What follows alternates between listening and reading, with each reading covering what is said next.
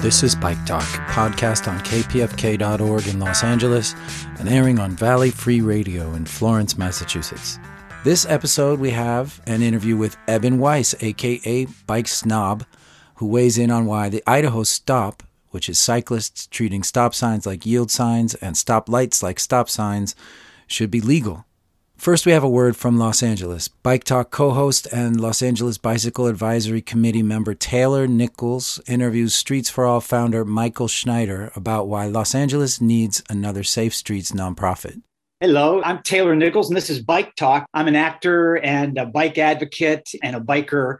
And like a lot of people, I started really getting into advocacy when my children were at the age that they could roam. And I'm here today with Michael Schneider, who, in full disclosure, is a friend of mine and a neighbor who has also gotten very involved in bike advocacy right around the time his kids are getting ready to roam. So, Michael, I want to welcome you to Bike Talk. Thanks for having me, Taylor. Michael and I both served on the Mid-City West Community Council. He's still there. I've since gone. And we also both serve as representatives for CD5 for Paul Koretz for the Los Angeles Bicycle Advisory Committee. And he started something called Streets for All, which is a little bit different from the other organizations. I wonder, Michael, if you could talk about how Streets for All is different and why you chose to strike out on your own. Why I created it was I gave up my car 9 years ago, dusted off an old bicycle, and challenged myself to get around LA for 1 week without dying. That was what I had in my head.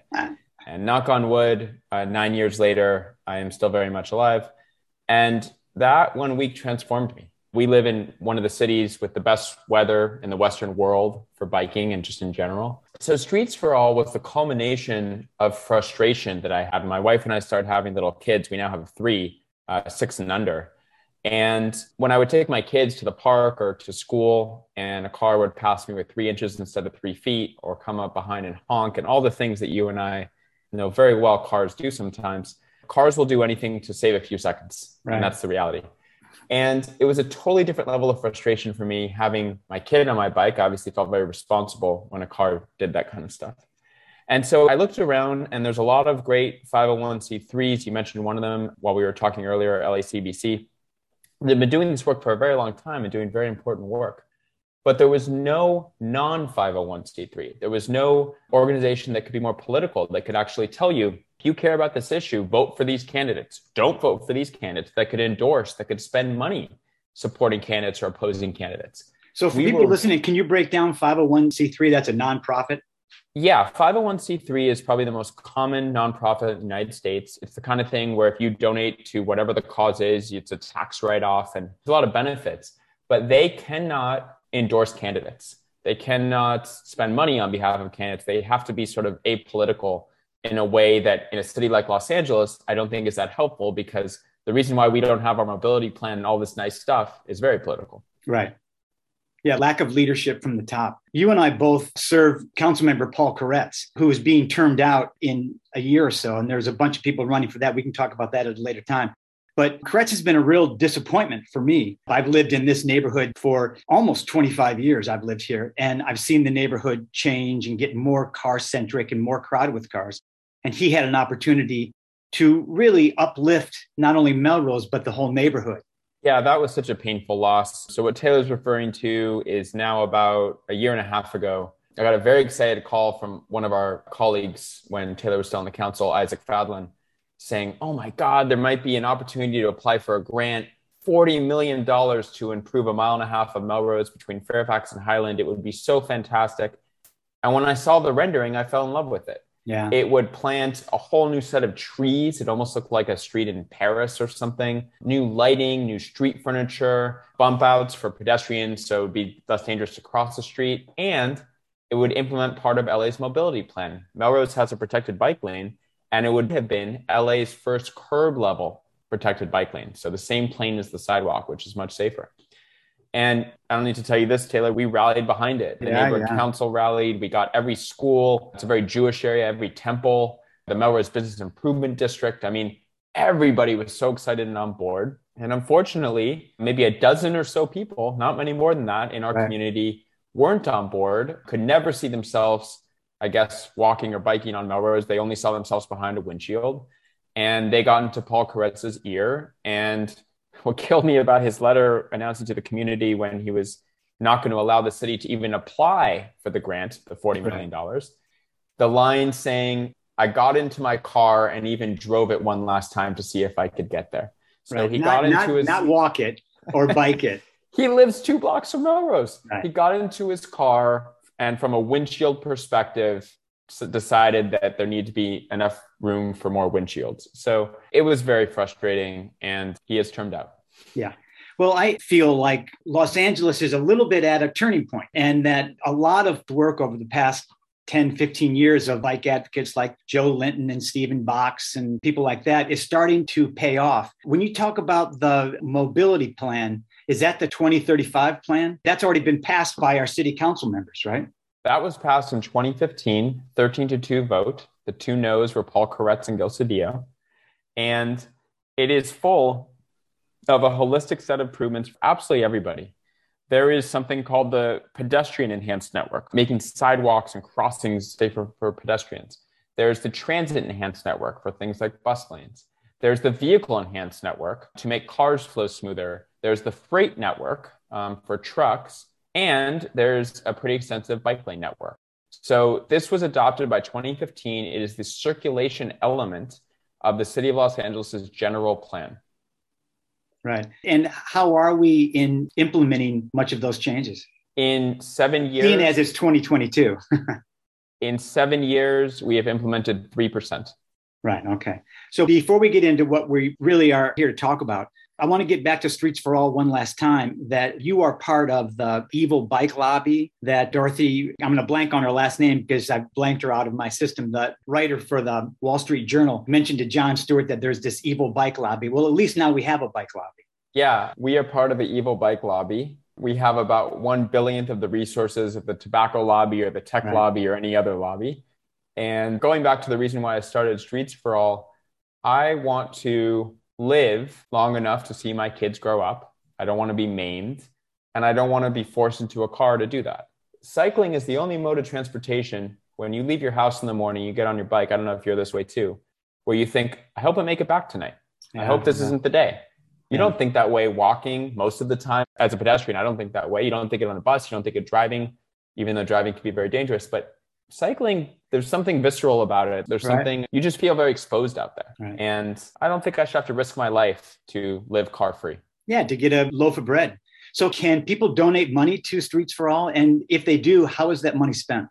If they want to donate money to the evil bike lobby, we would welcome it. They can go to streetsforall.org. There's a big get involved button. And if someone could donate $20 a month or $50 a month or whatever they can do, that's always appreciated. We're all volunteers. I'm a volunteer. We have a 7-person all volunteer steering committee. We don't get paid a dime. Our operation, we don't have an office. I mean, it's a very bare bones operation. Sure. The vast majority of the donations we get go towards supporting candidates or opposing candidates. And we think if you want to change Los Angeles, you got to change the city council. And so that's where we spend the majority of our energy during elections. We also endorse outside of LA, Culver City, West Hollywood, Santa Monica, Beverly Hills. But if you look at the map, the big hole is really Los Angeles. Santa Monica was just voted the 7th best bike city in the country. Right. And you've been doing this a long time. It used to say, we're not Amsterdam. Don't try to make us into Amsterdam. New York pedestrianized Times Square and did all this stuff under Bloomberg 15 years ago. And we're not New York. We're different. And we're not San Francisco. Now we got to say we're not Santa Monica. Yeah. And, you know, that's like 7 miles from us to the west. Right. So LA is really the problem. And that's how we spend the money to try to change the city council, the mayor, try to get the right people into office. Really quickly, can you give us some of the best and worst city council members sitting now? Oof, I don't know if I should. It's no excuse on Twitter. Since Paul Koretz vetoed Uplift Melrose, I think, Taylor, I want to say there's been 8 people hurt or killed on the stretch that Uplift Melrose would have gone on, either biking or walking. Which is criminal. Those are our children, our children's friends, people who live in the neighborhood, people who come to shop in the neighborhood. It doesn't help business. It doesn't help anything. I tweeted out about a year ago when someone, a few blocks from both of our houses on Melrose, I forget if it was a pedestrian or cyclist, but someone was really badly hurt. I don't know if they died. And I said, Paul Koretz has blood on his hands. And that is the way I feel. Let's say you're a heart surgeon and you're one room away from someone that's having a heart attack. If you don't go in there and do everything you can to help them, you have blood on your hands. Paul Koretz had an opportunity to make Melrose safer. Right. And he didn't even let the city apply for the money for a project that would have been implemented long after he had left office. Right. So it's really, really frustrating. So the man that you and I both represent on the Bicycle Advisory Committee, it's gotten so bad that I'm the chair of the Mid-City West Neighborhood Council, Transportation Sustainability Committee. We don't even bother passing motions, asking for stuff anymore when it comes to bikes and CD5, because we know Koretz is not going to do anything. And it's been a very frustrating thing. We're waiting for the next person to come in. Right. So I'd say he's one of the worst. There's other members. There's members near downtown that have not approved road safety and Vision Zero projects. People that aren't even usually on our radar, like, actually, I'll flip the question, say, who's been the best at this? Joe Buscaino in CD15, amazingly, had the most miles of new bike lanes of any council member 2 years ago. Before he went to jail, Jose Huizar in downtown was quite good. Nithya Raman, who Streets for All, among many others, helped get into office and supported, has been fantastic. And actually, one of our former colleagues, Mehmet Berekar, is there essentially advising on transportation. And I would say that right now is probably the best office I can think of in LA that's actually doing the work. When is repaving happening? What's on the mobility plan? Where are the safety gaps in the network? And let's go to work. They're doing a really good job. Well, that's a great intro to what we really want to talk about, which is the new measure that you're trying to get on the ballot about the Mobility Plan 2035 and the repaving when streets are repaved. You take it away. So we've nicknamed this thing Healthy Streets LA, and the logo includes a picture of a very happy car, happy bus, someone riding a bike, someone in a wheelchair, someone walking a dog, kid playing in the street, a tree, and someone pushing a stroller. And this is a measure to reduce traffic, fight climate change, and create safer streets in Los Angeles. And I know that our audience is probably more seasoned than others, but I'll just give a few facts here. In Los Angeles, people stuck in traffic cost the local economy about $19 billion a year in lost productivity. So it's a very expensive way to live. The average bus in LA goes about 10.8 miles per hour. That's the same or even a little bit slower as an average cyclist or scooter rider. Traffic crashes are the leading cause of death for children in LA. And a pedestrian is killed on average once every 3 days in the city. And we have a pedestrian fatality rate 4 times the national average. Wow. So this is unique to LA. It's not just that we're a big city and people are going to die in the streets. If you go to New York City, it's much, much safer per capita across the street. In 2021, people driving and getting into crashes, there were 289 people killed, 1,465 people severely injured, and those are both up significantly from 2020. 128 pedestrians killed, 486 severely injured. It's up 35% from 2020. And cyclist deaths went up 13% and injuries 22%. So despite having a Vision Zero program announced by the mayor, we're going the other way, and our streets are getting more dangerous all the time. And here's the amazing thing. 50% of trips in the city of Los Angeles are 3 miles or less. That's half the trips. 66% of the trips are 5 miles or less. So in other words, especially on an e-bike, but let's just take a normal bicycle, 2/3 of the trips could get to where they're going in less than half an hour. And 50% could get there in about 15 minutes. The way we live has an impact on our air. We have one of the highest rates of childhood asthma. And you and I, just by breathing, smoke the equivalent of up to 4 cigarettes per day. And of course, that includes our children. So that's just to set the stage of the status quo. You have the high injury network. That's the 6% of streets in Los Angeles that account for the majority of injuries and deaths. You have our mobility plan, again, passed by the city council in 2015. It includes over 1,500 miles of pedestrian improvements, bus lanes, bike lanes, car improvements, freight improvements. The mobility plan would address the high injury network and would make the streets a lot safer. We have only implemented 3% of the mobility plan in 7 years, and sometimes we're working against our own plan. We repave the street and we don't stripe it the right way. It's practically free to stripe it differently. You could stripe in a bus lane, a bike lane, a crosswalk, etc., for free during repaving. If you don't do that and you repave it and you stripe it down the old way, then really you're not going to touch the street for another 20, 30 years until it needs to be repaved again. So it's really important to catch that repaving. And so that's what Healthy Streets LA is. It's a ballot measure for the city of Los Angeles that would do one very simple but profound thing. It would mandate that the city automatically implement its own mobility plan when the streets are repaved. Simple as that. Right. And what are the benefits of that? I'm probably preaching to the choir with this audience, but the streets would be a lot safer for all modes of transportation. It would give Angelenos real alternatives to the car. And given we have a few weeks of rain year round and otherwise it's sunny and beautiful, a lot of those people would get out of the car if they felt like they weren't going to die doing it. And it would actually improve traffic.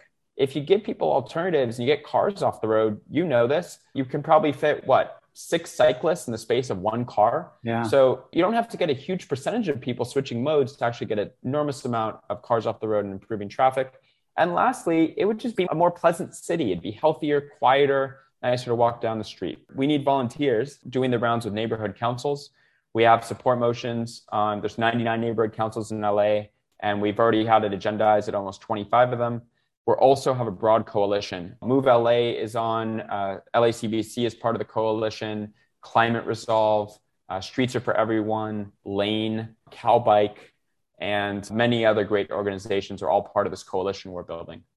So that's the pitch. And the last thing I'll say is, after years of doing this work and sometimes banging my head against the wall, this is the nuclear option. If the city was forced to do this, you and I would have a much easier time getting these improvements done.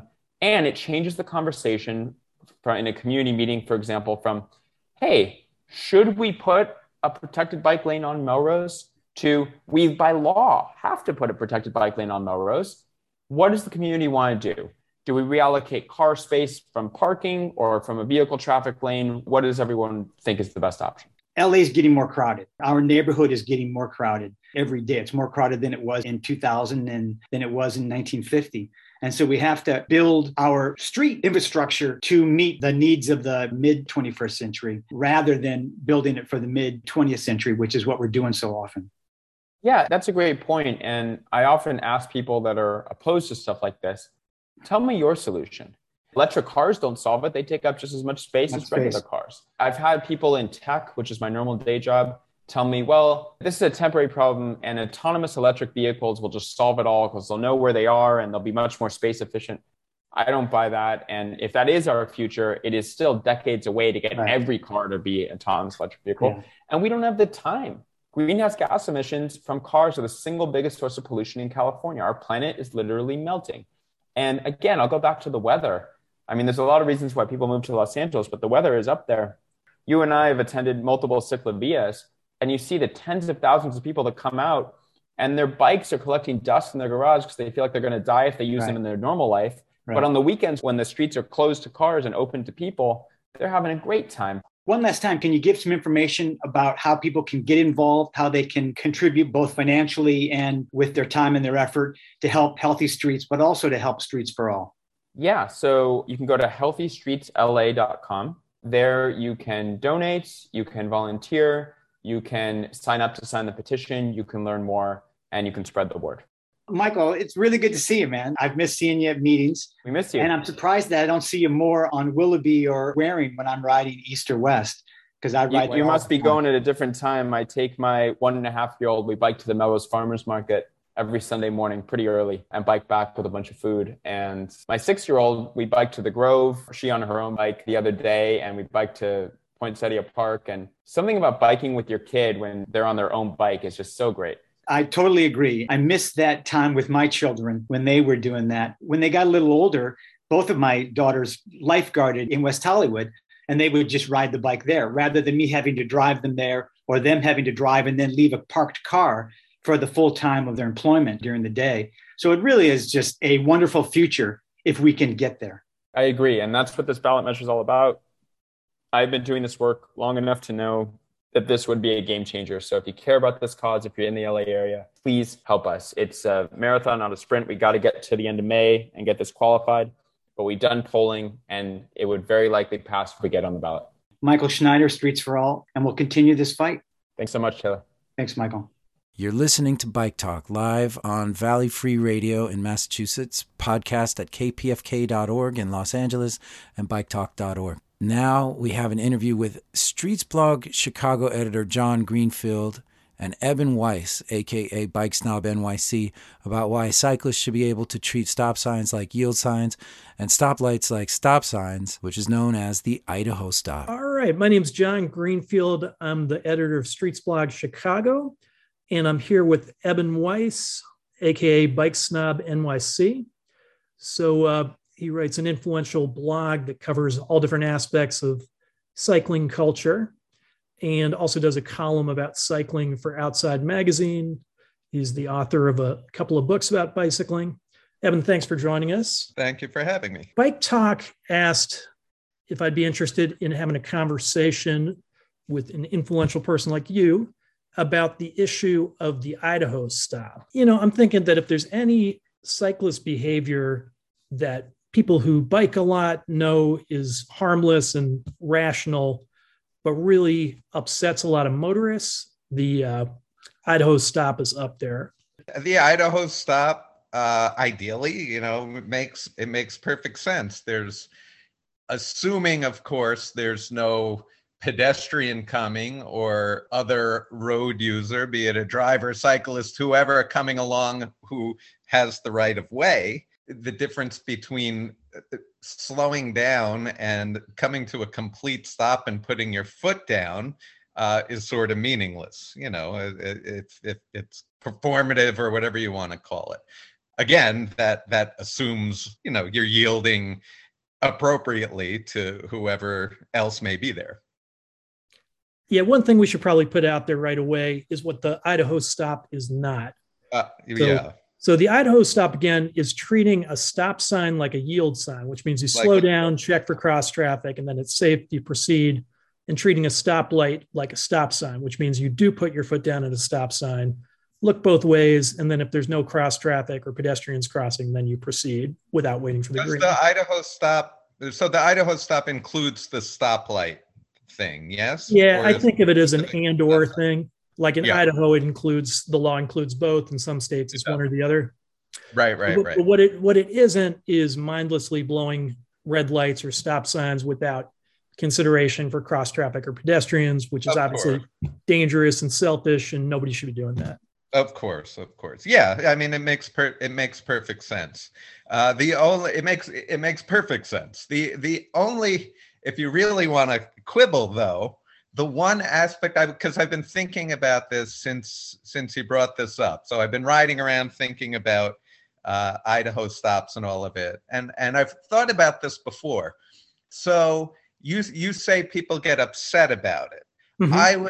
I would wager that people don't necessarily get upset about it, because if you're doing it the right way, it doesn't matter. You know what I'm saying? So in other words, if I'm a driver and a cyclist yields to me and I can go ahead, it doesn't affect my life and everything's fine. I think maybe the one area where you could argue maybe that putting the foot down matters is that maybe it's a signal to somebody, whether they're a driver or a pedestrian or a fellow cyclist. Sometimes I will allow that. If someone doesn't put their foot down, you may think they're going to keep going. You may not understand that they're going to stop. I've noticed this riding my bike, that sometimes, and as someone who rides a bike as the expert cyclist that I am, you've written a couple books about it, gifted natural athlete that I am, I can stop and track stand there for a fairly long time without putting my foot down. Mm-hmm. But I noticed, and maybe I'm already taking this off on a tangent you didn't want to go down yet, but I have noticed that when you do that, people don't necessarily understand that you're stopping and that you can wait there and you are waiting for them. They'll kind of wait, assuming you are not going to stop. And maybe someone would find that annoying. So yes, I'm in favor of the Idaho Stop. As a cyclist, I know I'm going to do the right thing and I'm not going to go. And whether my foot's on the pedal or not doesn't really make a difference. However, I would say it might be useful sometimes to signal to somebody. And again, it doesn't have to be a driver, it could be someone walking. Sometimes it's useful to signal that, look, I'm stopped, I ain't going anywhere. Mm-hmm. I mean, I think what you're referring to, though, is a cyclist who does come to a complete stop, who's doing the track stand, right? Not necessarily. Whether you come to a complete stop and you're doing a track stand, or you slow to the point, you slow enough to safely yield to somebody coming the other way or perpendicularly. It doesn't matter if they may think, because you're still moving or your foot's not on the ground, maybe they'll think, hey, this guy's not stopping. Now I have to stop and wait to figure out what this person's doing. And I don't mean to, again, I'm in favor of the Idaho. I think it makes, I'm allowing for that. All of these scenarios are imperfect. Making everybody, I'm sure we'll get, making cyclists stop for every single red light when nobody is coming and stand there, or as I think you've pointed out elsewhere, there's situations where maybe it's actually more dangerous for you on a bike to wait at a red light. Sometimes you kind of need to get ahead of the traffic. That's the flip side of it. That's also imperfect. But the imperfect aspect of the Idaho stop, which once again, please, I'm not anti-Idaho stop. I'm all for it. But that's the gotcha with that, and it's relatively benign. But I wouldn't discount it. I wouldn't discount it as a source of consternation for some people. So you lay that out as a scenario where you could be safely doing an Idaho stop, but still annoy people because they might be afraid, they can't trust you that it's safe to walk across the street. Exactly. And that's why I sometimes, when I see that people are in that situation, I'll sometimes, even though I don't need to stop, I'll do it. I'll signal to them that that they have the right of way. I'm stopping, and I'll put my foot on the ground, even if I didn't need to or want to. It's just a sign that, I'm stopped, you go. So, just a little bit of evidence that the Idaho stop is annoying some people. So you saw my thread on Twitter where I sort of talked about all the arguments for the Idaho stop. So that was in response to a guy, a local CBS meteorologist, a guy named Ed Curran, who tweeted, as a motorist and avid cyclist, that's always a red flag when someone calls himself an avid cyclist. Right, yeah, it can be. He said, I have to ask, why do so few cyclists respect stop signs and red lights? Motorists can be jerks, dangerous jerks, but doesn't some responsibility fall on other forms of mobility following our traffic laws? Maybe there's an app for that. So what he was basically saying is he finds the Idaho stop problematic simply because it's illegal. He didn't necessarily say it was dangerous. I also remember having a conversation with a housemate a few years ago where they talked about how pissed off they were because they were in their car waiting for a red light.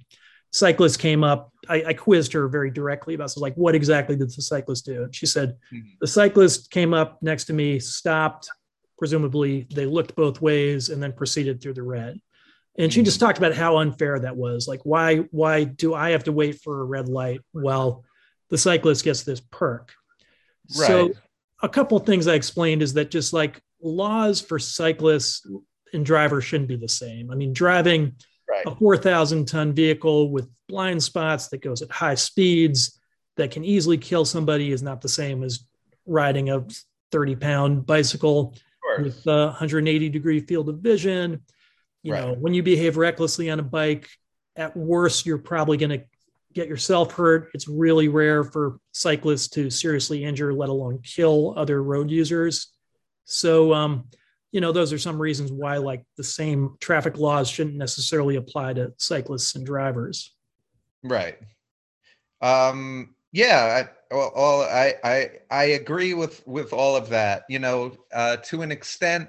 Look, you and me and people who ride bikes or people who spend a lot of time just thinking about this stuff and have heard a lot of this stuff 1,000 times, we find the argument that, the bikers don't obey the laws. Look, we find it tedious and we get exasperated with it because we've thought it through and we live it and we have perspective on it. So it just seems it seems stupid, frankly. It's stupid and irritating. However, you have to understand that there are a lot of people who don't think a lot about this stuff, and that doesn't make them bad people. There are people who just they don't necessarily ride bikes. They don't read about this stuff. They're not reading Streets blog or whatever. Mm-hmm. They're just going about their lives, looking at what people are doing, and in a very elementary way, without parsing the nuances and getting philosophical about it. If you're driving around and let's assume you're a relatively law-abiding driver, and you're driving around and you see whatever, somebody rolls a stop sign on a bike, or someone does this or someone does mm-hmm. that. Look, I understand how, if you don't think about it, it looks like, gee, I follow much more laws than the people on the bikes do. I'm more law-abiding. They do whatever. I get that. I get why people think that way. And again, when you think it through, when you make the arguments you've just made, obviously there's more to it than that, and it's not accurate. And as I believe I commented on the thread that you mentioned,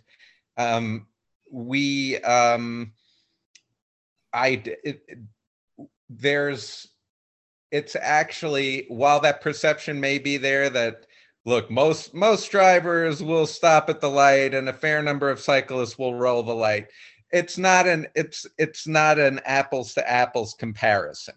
So in other words, the laws you break on your bike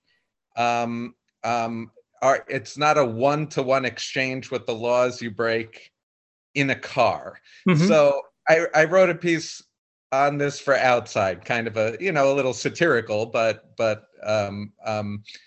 I wrote kind of an exchange rate for the common violations you do on a bike versus the common violations you do on a car. So people will complain. Here's an example. People complain that cyclists ride on the sidewalk. Mm-hmm. Drivers don't drive on the sidewalk, which they do. You have to drive on the sidewalk to get into a parking lot, but let's set that aside. Okay. Let's grant that you're more likely to see someone riding a bicycle on the sidewalk than just driving down the sidewalk. Let's grant sure. that. No, you could sort of argue that it's not true. And of course, the reason people ride on sidewalks usually is because they don't feel safe riding in the street. Well, yeah, no, forget the reasons. My point is that it's the comparison shouldn't be, the bikers ride on the sidewalk, the drivers don't. The equivalent of riding your bike on a sidewalk, of taking a light, small object and rolling it down the street, mm-hmm. that's more akin to, like, if you're in a car and you park in a diagonal parking spot and 2 feet of your bumper is hanging off, 2 feet of your bumper is going onto the sidewalk because, those diagonal spaces, that happens all the time. If you pull into a diagonal parking space in your car, your bumper half the time is going to hang over the sidewalk. It's going to take up a fair chunk of the sidewalk. Nobody walks around saying, these drivers are blocking the sidewalk. They just take for granted that, when you park that way, sometimes the car goes onto the sidewalk. But that's the equivalent of riding your bike from the corner to your front door or something like that, is pulling mm-hmm. up into a parking spot and your bumper hanging over the sidewalk. That's what I'm saying. So, and the equivalent of so a bicyclist may ride through a red light. Mm-hmm. A motorist may creep slowly into the intersection, uh-huh. right? That's a fairer comparison to me than, the driver didn't run the light, but the cyclist did. No, it's fair to say, the bicyclist maybe rolled the light to save a little bit of time and energy, mm-hmm. while the driver crept into the intersection to save a little momentum or whatever, because he's impatient or whatever. That's a fair comparison. And drivers creep into the crosswalk, into the intersection all the time. They're mm-hmm. always inching along, and it's intimidating. If you're trying to cross the street and the driver's sort of inching their way into the intersection, anticipating the light to change, that's mm-hmm. intimidating and it's frustrating. That's a fair comparison to me. And and it's something that's done all the time. So if you you know, if you apply the conversion rate, you will find that, of course, drivers break the law just as much as cyclists do. It just takes a different form and it takes a different shape. That's what I'm saying. Yeah, I mean, obviously, like in many cases, when drivers break the law, it has much more catastrophic consequences. When they break the same law in the same way as a bicycle, of course, but it's physics. If you break the law the same way on your car that you do on a bike, the consequences are going to be way worse. But you break 1,000 little laws on your bike every day. You break 1,000 little laws, not you, you know, people in general break 1,000 different rules on their bike. They break 1,000 different rules in their car, and you know that they may or may not be benign, but nobody has high ground in that area.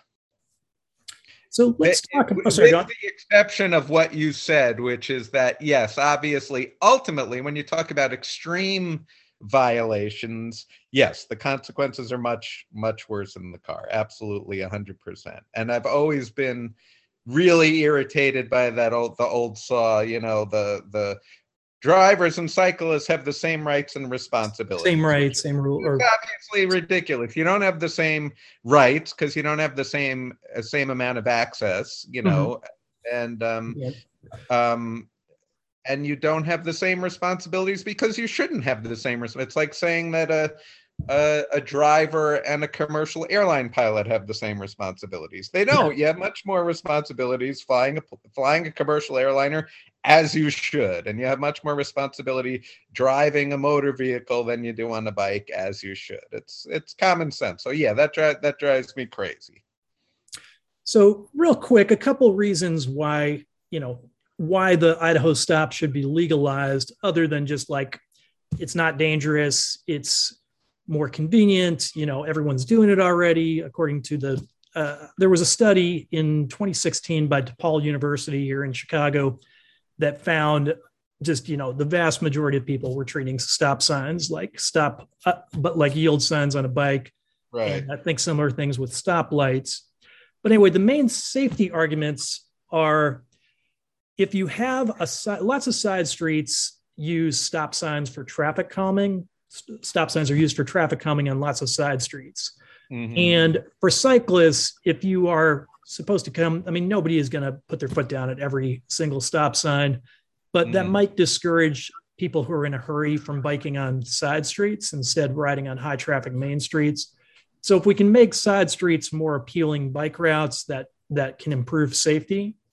And then another big reason to legalize treating a stoplight like a green light is a 2000 study by Transport for London found that while female cyclists made up only about a quarter of the population of cyclists, they were 3 times as likely to be hit and killed at red lights by large truck drivers making right turns.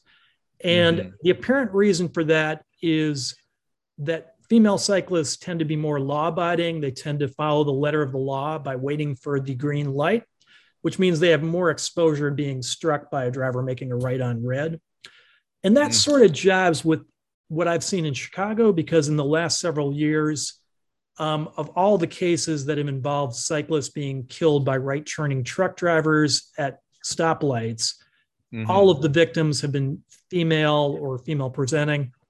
So there might be something to the idea that because law-abiding cyclists who wait for red lights are putting themselves in danger. So anyway, those are 2 strong arguments for legalizing Idaho stop. And so this has come up in politics recently. So, it's called the Idaho stop because Idaho was the first state to legalize both stop sign as yield and stoplight as stop sign back in 1982. And several other states have followed suit since then. Idaho is the one other state that has both those moves are legal. I'm looking at a map on Wikipedia right now. In Washington State and Oregon, Oklahoma and Delaware, stop sign is yield is legal. And in Colorado, stop sign is yield and red light is stop are legal in certain jurisdictions, certain towns and cities. So anyway, so recently there have been moves to try to legalize the Idaho stop in California. That was something I think the state legislature passed it, and Governor Gavin Newsom vetoed the bill. Probably had something to do with the fact that he's up for re-election. And I'm going to have something coming out this afternoon on Streets Blog about an effort to legalize the Idaho stop. This was just stop sign is yield by a state representative named Janet Yang Rohr. And so she had proposed stop sign is yield, and it went before the Transportation Committee at the legislation, and they voted it down. So what she said to me yesterday is like, she thinks there needs to be more education. Our major Chicago and statewide advocacy organizations didn't really get involved with advocating for it. But she thinks like if more people advocate for it, we might be able to educate lawmakers and get that passed. What's going on with that? I assume you're still living in New York City? Yes. Have there been any efforts to legalize the Idaho stop in New York? Yeah, I'm embarrassed to say I'm not as up on it as I should be. I vaguely I am aware that there was something before, I guess, the state legislature. I may be misspeaking, and again, I'm sorry, I'm unprepared and a little out of it. But I do recall that something was before the state legislature to legalize the Idaho stop. That it was something that was being considered. I don't know where it is or what's going on with it, but I know that it's something's happening. It's percolating in there somewhere.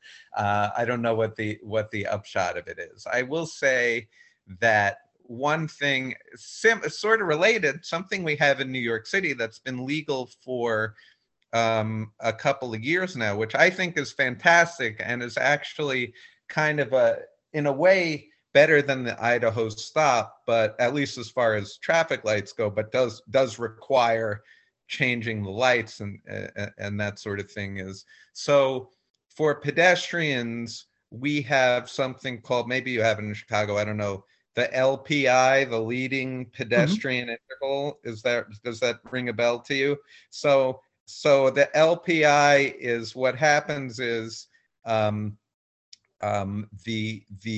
walk signal, the pedestrians get the walk signal before the traffic light turns green, right? So you can cross the street before the cars are allowed to go and make their right and turn into the intersection and not yield to you and all the stuff. Right. So you as a pedestrian are getting a head start. Now, what they legalized in New York City after a pilot program is you as a bicyclist, when the pedestrian signal changes for the pedestrians, you're allowed to go through the red light. Oh, okay. So you as a bicyclist are getting the head start, the same head start that the pedestrians are getting. And not every intersection has an LPI, but that head start you get as a cyclist, and you talked about this theory or the study that shows that maybe women being more law abiding and waiting at the light are getting right hooked.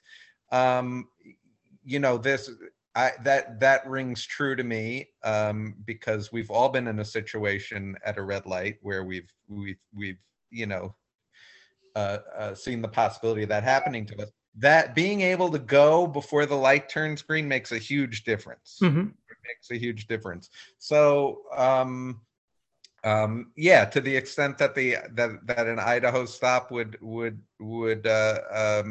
allow somebody to sort of avoid that risk, that's great. And the same thing goes for, look, I think if you don't want to allow something like an Idaho stop, then fine, then why don't you rethink your traffic signals then? One thing we could do is illegalize right on red. That would help eliminate that. Yeah, well, right. We don't have right on red in New York. You don't? Okay, that makes a lot of sense because you have such high pedestrian volumes. Yeah, we don't have it, but it doesn't matter because I'm sure it matters to a degree, but you're not allowed to make a right on red. But that doesn't change the fact that when the light's green and somebody can still make a right with the green light and violate a pedestrian's right of way or right hook you or whatever. But here we've gotten that leading pedestrian interval, which is, to me, it's sort of adjacent to the Idaho stop because it's basically letting you run the red light and take your cue from a pedestrian signal. And we're also getting more bike-specific traffic lights that give a green light to cyclists while the drivers have to wait. So, that's another thing. It seems to me, as I'm talking about this, it's occurring to me that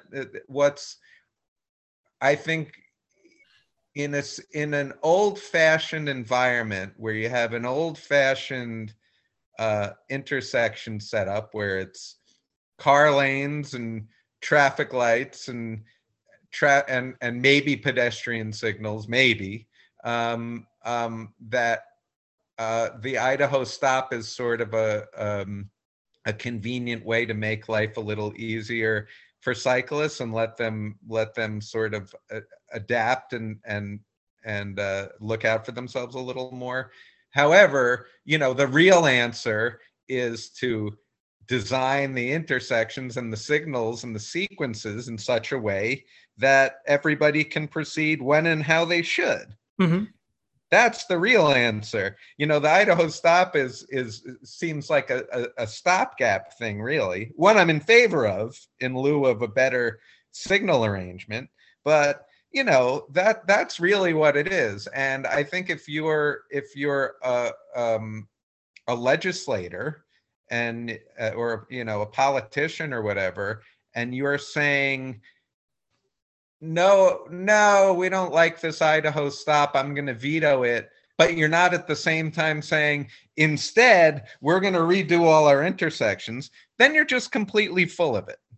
You know what I'm saying? You're full of it. Then you just want to ignore there's clearly a problem. There's a reason people do the things that they do. And, people do things because it's easier for them or it's safer for them or some combination thereof. And it's as you say, it's common practice. And instead of having laws that don't make any sense and intersections that don't make any sense, except, possibly for drivers, you either have to account for the reality of how people behave, or you have to upgrade it. I mean, one thing that's worth pointing out is in places like, Copenhagen or Amsterdam, or 1 out of 3 trips are made on a bike. My sense is that like the Idaho stop is not really a thing, that you're considered kind of a barbarian if you don't follow the light. But the reason why that is because things are so well set up. Just what you were just describing is like every mode has its own signal phase when it's totally safe for them to proceed. Like you know that when you have the signal as a bicyclist, no one's going to be turning right across your path. I mean, I think the way it generally works there. So, we should be doing more of that, of having like signals separated by modes and directions. Yeah, that's part, and it differs from place to place. And look, my recollection of riding in Amsterdam, and it's been a long time, but, you say, as far as following laws, the big difference there is that I remember riding in rush hour there, and you're in heavy bike traffic. It's similar to like if you're a road cyclist riding in a pack. You have to pay attention to what you're doing in relation to the bicyclists around you, and you're going with a group of people. There's another group of bicyclists coming another direction. They have to ride in an orderly fashion, or they're all going to crash. That's the same thing that sort of, to whatever extent motorists do follow the law, which obviously in a lot of cases they don't, but the extent to which they do is really ultimately dictated by the fact that there's certain things they know they can't do, or another driver is going to hit them. Mm-hmm. Because there's so many drivers. Like, even if you want to run a light at a busy intersection in your car, you can't, or a truck, you're going to get hit. There's cars everywhere, the heavy car traffic. So you can't, you can't break the law so much. In Amsterdam, where there's a zillion people on bikes going every which way, you have to do the right thing, or you're going to crash, and you're going to take somebody out, or you're going to crash, or you're going to cause a pileup. So that's that to an extent. In a way, it sort of solves itself. We have a weird situation in a lot of places in the United States where there's not enough bicycle traffic to dictate what bicyclists do. What dictates what you do on a bike is whatever the dominant species is on the road where you're riding. That's whatever the law says. Doesn't matter. What dictates your behavior is who controls the roads. And most of the time it's you and a bunch of cars. So you can only take the law into account to a certain degree. Mostly you're just going to key off what the cars are doing, and you may be aggressive or you may be defensive, but you're in a sort of survival mode. You're not, that's how you're going to operate. It changes if you're in a situation where there are a lot of bicyclists. In their places in New York now where you have some decent bicycle traffic, you ride differently. And likewise, if you're on a bike and you find yourself for whatever reason, in a situation where there's a ton of pedestrians, if you're on your bike and you're at some kind of street fair or something like that, you're going to key off the pedestrians. You simply can't get away with certain things. You can't cut people off if there's a ton of pedestrians. Right. So that's a big part of it. And that's why so much of this discussion, no matter how you feel about the Idaho stop, it's ridiculous to expect anything out of a bicyclist who's in a situation where they're in a sea of motor vehicles. Like, if you want bicyclists to follow rules, then you need to have rules and facilities that make sense for bicyclists. Right. Like I was saying earlier about riding bikes on the sidewalk in busy downtown areas. Like, if you don't want that, make protected bike lanes so that people can have a safe place to ride, where they're not going to conflict with pedestrians. Hey, just a couple of things I wanted to say about the Idaho stop in terms of like legalizing it. Is one thing we should acknowledge is that not all intersections are good places to do Idaho stops. Right. I'm thinking of like a particular intersection. Recently, there was a crash in Chicago where the actor who played the drummer in the School of Rock movie, his name is Kevin Clark. So he was fatally struck at an intersection near the Logan Square neighborhood. The driver, she turned down a breathalyzer test. There's reason to believe that she might have been driving intoxicated. But anyway, that's a good example of an intersection where you wouldn't want to do an Idaho stop. It's got an expressway over top. It's a skewed intersection. Yeah. It's got like railroad tracks above, sight lines are really bad. So anyway, the argument would be, well, if we legalize the Idaho stop, people will be doing it at dangerous intersections where you can't see all the traffic coming from different directions. And, what we should just do is put up signs that say bicyclists must wait for green at intersection or something like that. Just like at some intersections, we'll put up signs for drivers saying like, you can't make a soft right turn here or whatever. And that, problem solved. Just at poor visibility intersections, either improve the visibility or put up signs saying you can't do the Idaho stop. Another thing I wanted to just say is like, I will acknowledge, like, I don't do Idaho stops in front of cops, even though I think chances are they wouldn't have a major problem with it if you were doing it safely. But like, I don't want to do something blatantly illegal in front of a police officer. Right. Yeah, sure. So, all right, I think we've done a pretty good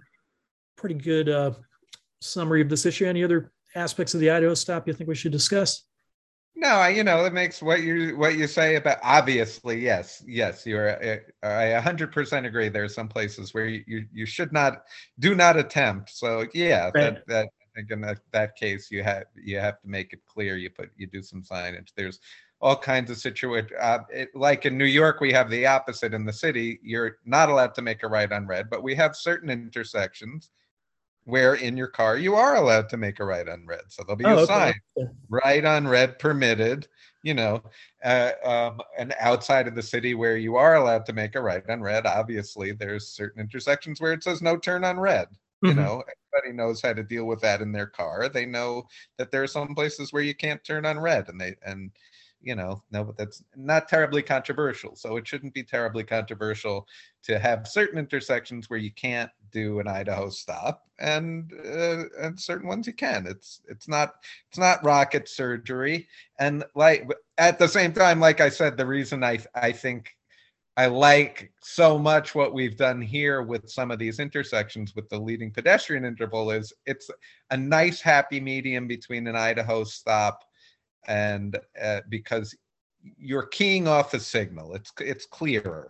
It's clear. The traffic light is red. Pedestrian sign says go. You're allowed to go through the red light. I like it. It's a neat setup. And the last thing I'll say is I wish I could remember who said it. Some kind of bike policy person in one of these Scandinavian countries or something like that.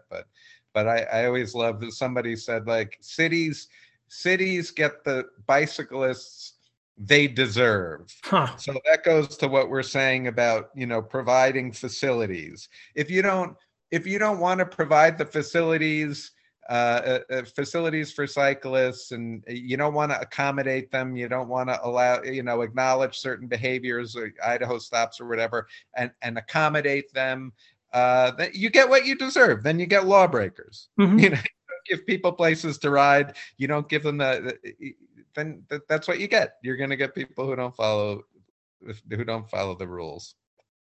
If cycling is outlawed, only outlaws will ride bikes. Exactly. Well, great. Thanks a lot for talking with me. I think we helped me wrap my head around this subject a little better, talking through it. All right. So it'll be interesting to see whether the Idaho stop becomes a legal nationwide sometime in our lifetime, or ideally just like American cities will become so much more bike friendly that it won't be necessary. Yeah. So much of this just has to do with how many people are riding. The more people you have riding, the more the behavior sort of sorts itself out. When it's just you out there and your behavior is dictated by what the drivers are doing, that's very different than being in a place where there's lots of cyclists and you're keying off their behavior and you're taking their cues. All right. Well, Eben, thanks a lot for talking with me today. This is a really good conversation. All right. Good to meet you via Zoom after interacting a little bit on Twitter. Yeah, likewise. Got yourself a bike. Oh, got yourself a bike.